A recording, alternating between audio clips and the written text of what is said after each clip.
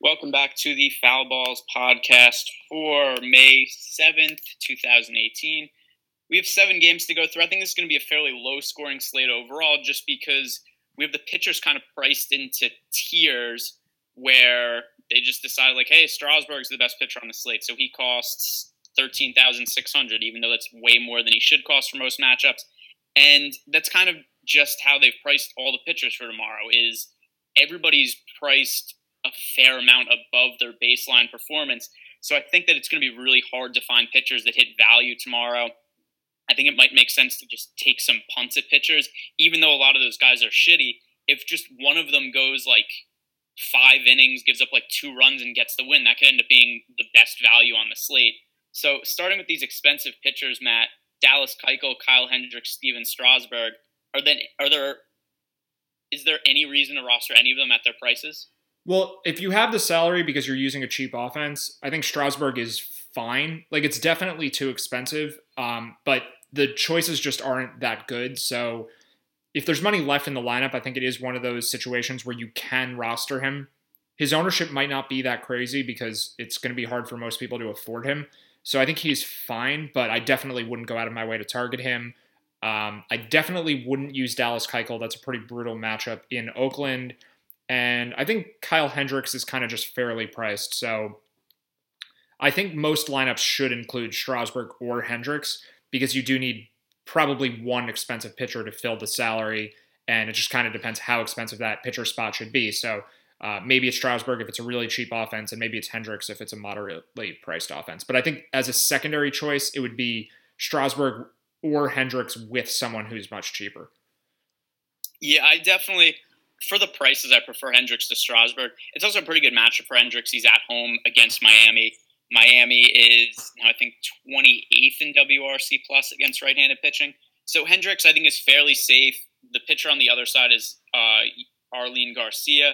So Hendricks should be able to pick up the win tomorrow.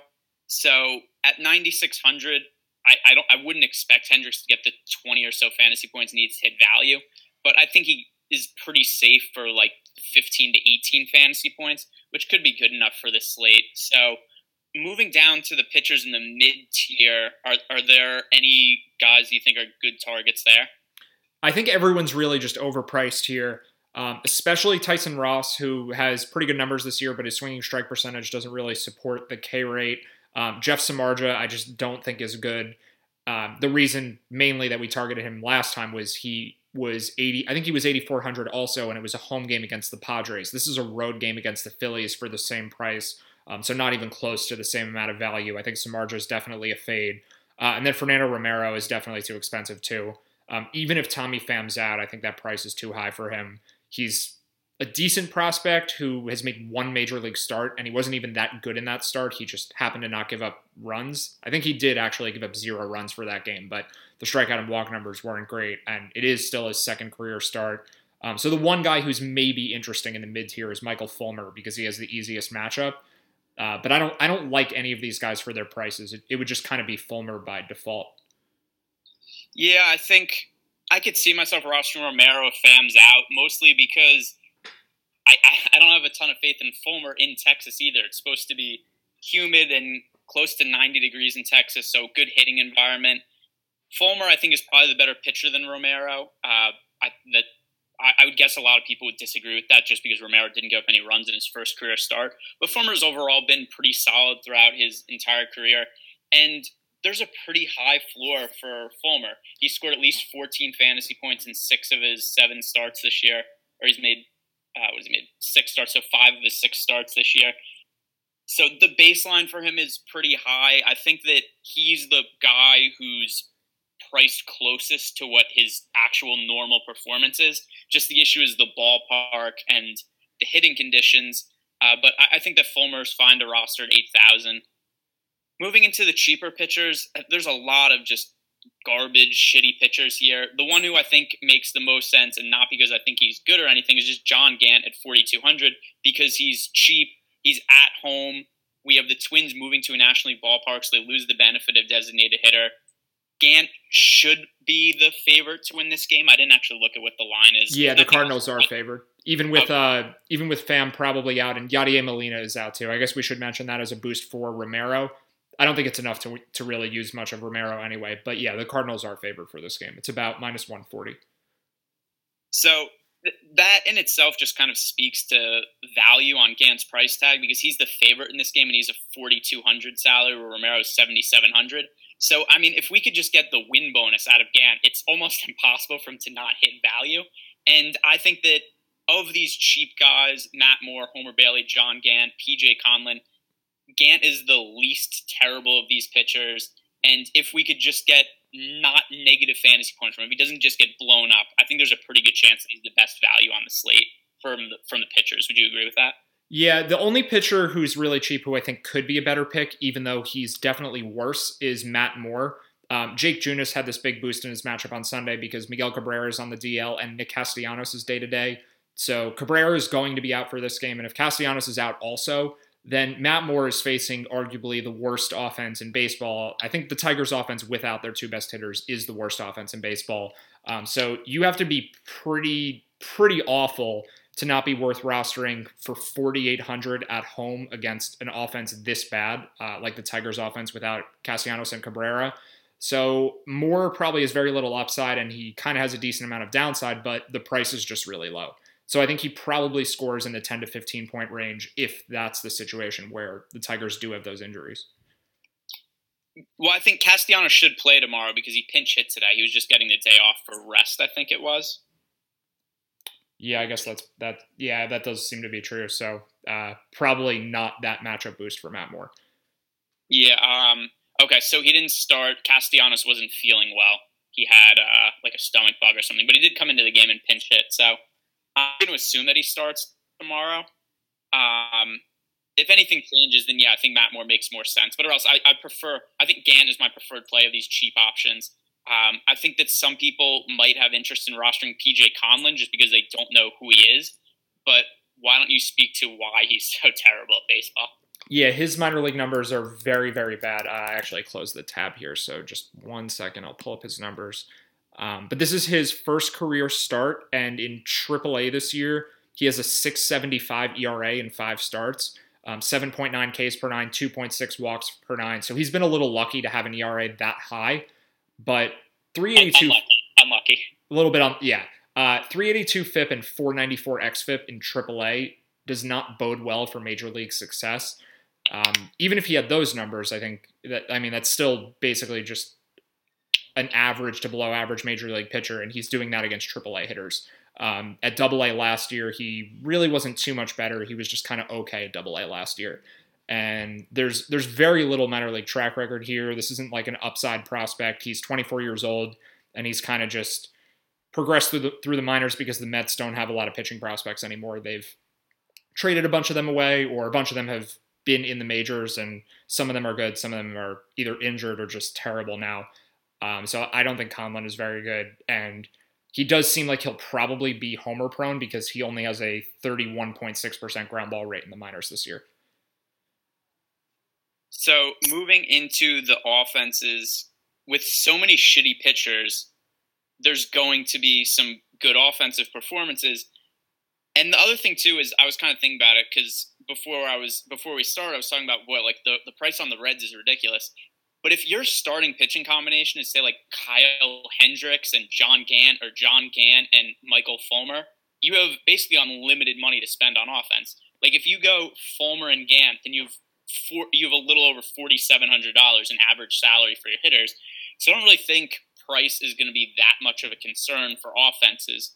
So with that in mind, which offense do you think has the highest expected output? And we don't really have to worry a whole ton about the pricing for this slate.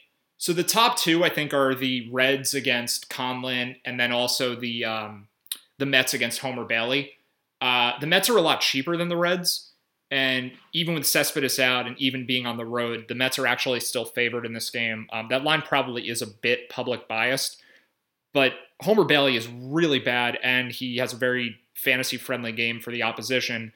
So for fantasy points, I think the Mets and Reds are pretty close in expected output. And the prices are cheaper on the Mets, so in theory, they should be a better pick. But yeah, if the price doesn't matter, which it doesn't, then I think just stacking both the Reds and the Mets about the same amount would make sense. Yeah, I'm trying to figure out what the chances are that Cespedes misses the game tomorrow. He left today with hip soreness, and there hasn't been an update on him, so we don't really know what his availability is going to be for tomorrow. It's definitely a big downgrade to the Mets if Cespedes isn't able to play. And let me see, what's the price on, I guess Brandon Nimmo would become a good value play that we don't need in that case. Yeah, Nimmo's 3,400. They like to bat him leadoff when he plays. It's funny how the Mets do that, where it's like Brandon Nimmo is not good enough to play in their lineup every day, but if he does make it, then he has to bat leadoff, which that's a little counterintuitive. So Nimmo is a value play that we don't need to save salary with. So if you could follow that at 3,400 if Cespedes isn't in. Yeah, I definitely like the Mets offense. Homer Bailey, very homer prone. The first name fits his pitching profile. Let's see, 4.81 ERA this year, 5.68 FIP. He doesn't really walk a lot of guys, doesn't strike out anybody, gives up a lot of fly balls, a lot of home runs, 15% home run to fly ball rate. So I like the Mets in that spot. I was going to say, how do you feel about the Rangers offense? But I don't really think that there's too much need to go there, although I do think they'd be an interesting contrarian play for this slate. Same with the Cardinals offense, who I actually think I would be more inclined to play just because I think we're... How would you feel about a Cardinal stack? Yeah, I think it's a good spot for the Cardinals. I don't think anyone's going to use them, and their pricing is very reasonable outside of Tommy Pham, who may not be playing anyway. So yeah, that's definitely an interesting spot. But I think it would just make more sense to stick to the Mets and Reds. Like, those are clearly the two best offenses. To be a little more contrarian, I think the Giants, the Phillies, possibly the Rangers. I mean, the Tigers too against Matt Moore. You can Tigers. I think there's four offenses who I actually like for their expected output, not just like the Cardinals. I think are fine as like a contrarian choice because I think Romero is going to be pretty popular. But in terms of like the actual output, I like the Reds and the Mets, as we mentioned. The Tigers, assuming Castellanos plays. And then I think the Cubs at home against Arlene Garcia makes sense also. Yeah, I think the wind is supposed to be blowing in a bit at Wrigley, but Garcia is bad enough that I don't care too much about that. They're just a little expensive, so I definitely prefer the Reds. But the Cubs are probably a decent choice. I would definitely want their righties as plugs at least. The other thing, too, is the Cubs basically have the same team this year that they had last year. And if I remember correctly, they were third in baseball in WRC plus against lefties last year. Yeah, for some reason, Javier Baez has gone from a really strong splits hitter to a really strong reverse splits hitter. I don't know if that's real, but that's part of the reason I think they've been worse against lefties this year. Yeah, I think that's well. The other reason that I actually don't even know if they've been worse against lefties in general. I think they just have been not a great offense so far this season. Yeah, they've been worse against everyone. Let me see what are they against lefties. WRC plus for the Cubs. They're 26 with an 86 WRC plus, and last year I'm pretty sure they were like 110 or something like that against lefties. They were eighth in the league at 102. But still, they were an above average offense against lefties. I don't think that they're going to be too popular in this spot. So I like the Cubs offense also. And let me bring up Garcia's numbers. Garcia has not been great. I think does this sound correct? Is he limiting runs, but just kind of doing it by somehow not striking anybody out and walking a lot of people? Yeah, I think he's also done it because he's had good matchups, but there have been two notable difficult matchups against the Dodgers and the Yankees where he had like 6 walks and 6 strikeouts in each of those and just got out of the jam every time. Yeah, this is not sustainable. I don't think Garcia is very good at all. Yeah, listen to the shutout he had against the Yankees. 5 innings, 5 walks, 2 strikeouts. Yeah, that's good pitching. Definitely. Yeah, I think we can bet on him to have a bad game here. Good for a 0 ERA and a 7.28 xFIP. So, yeah, I think it's a good spot for the Cubs. So just to kind of reiterate, for pitchers at the high end, I think Hendricks is the best play for his price. If there's leftover salary, I think going up to Strasburg makes sense. In the mid-tier, Fulmer, possibly Romero if Tommy Pham's out, but still I'd prefer Fulmer. And then going down to cheap pitchers, John Gant. And then for offenses, I like the Mets, the Reds, the Tigers, and the Cubs. Yeah, that sounds about right. And then just to add in the contrarian teams, I think the Giants, Phillies, and Cardinals could all be had for lower ownership. So maybe those are teams to consider too. But I definitely agree with the core teams. Okay, so that's going to wrap up the podcast. You can follow me on Twitter at GErenbergDFS. Matt's Twitter handles at Preaching Sense. We'll be back for Tuesday.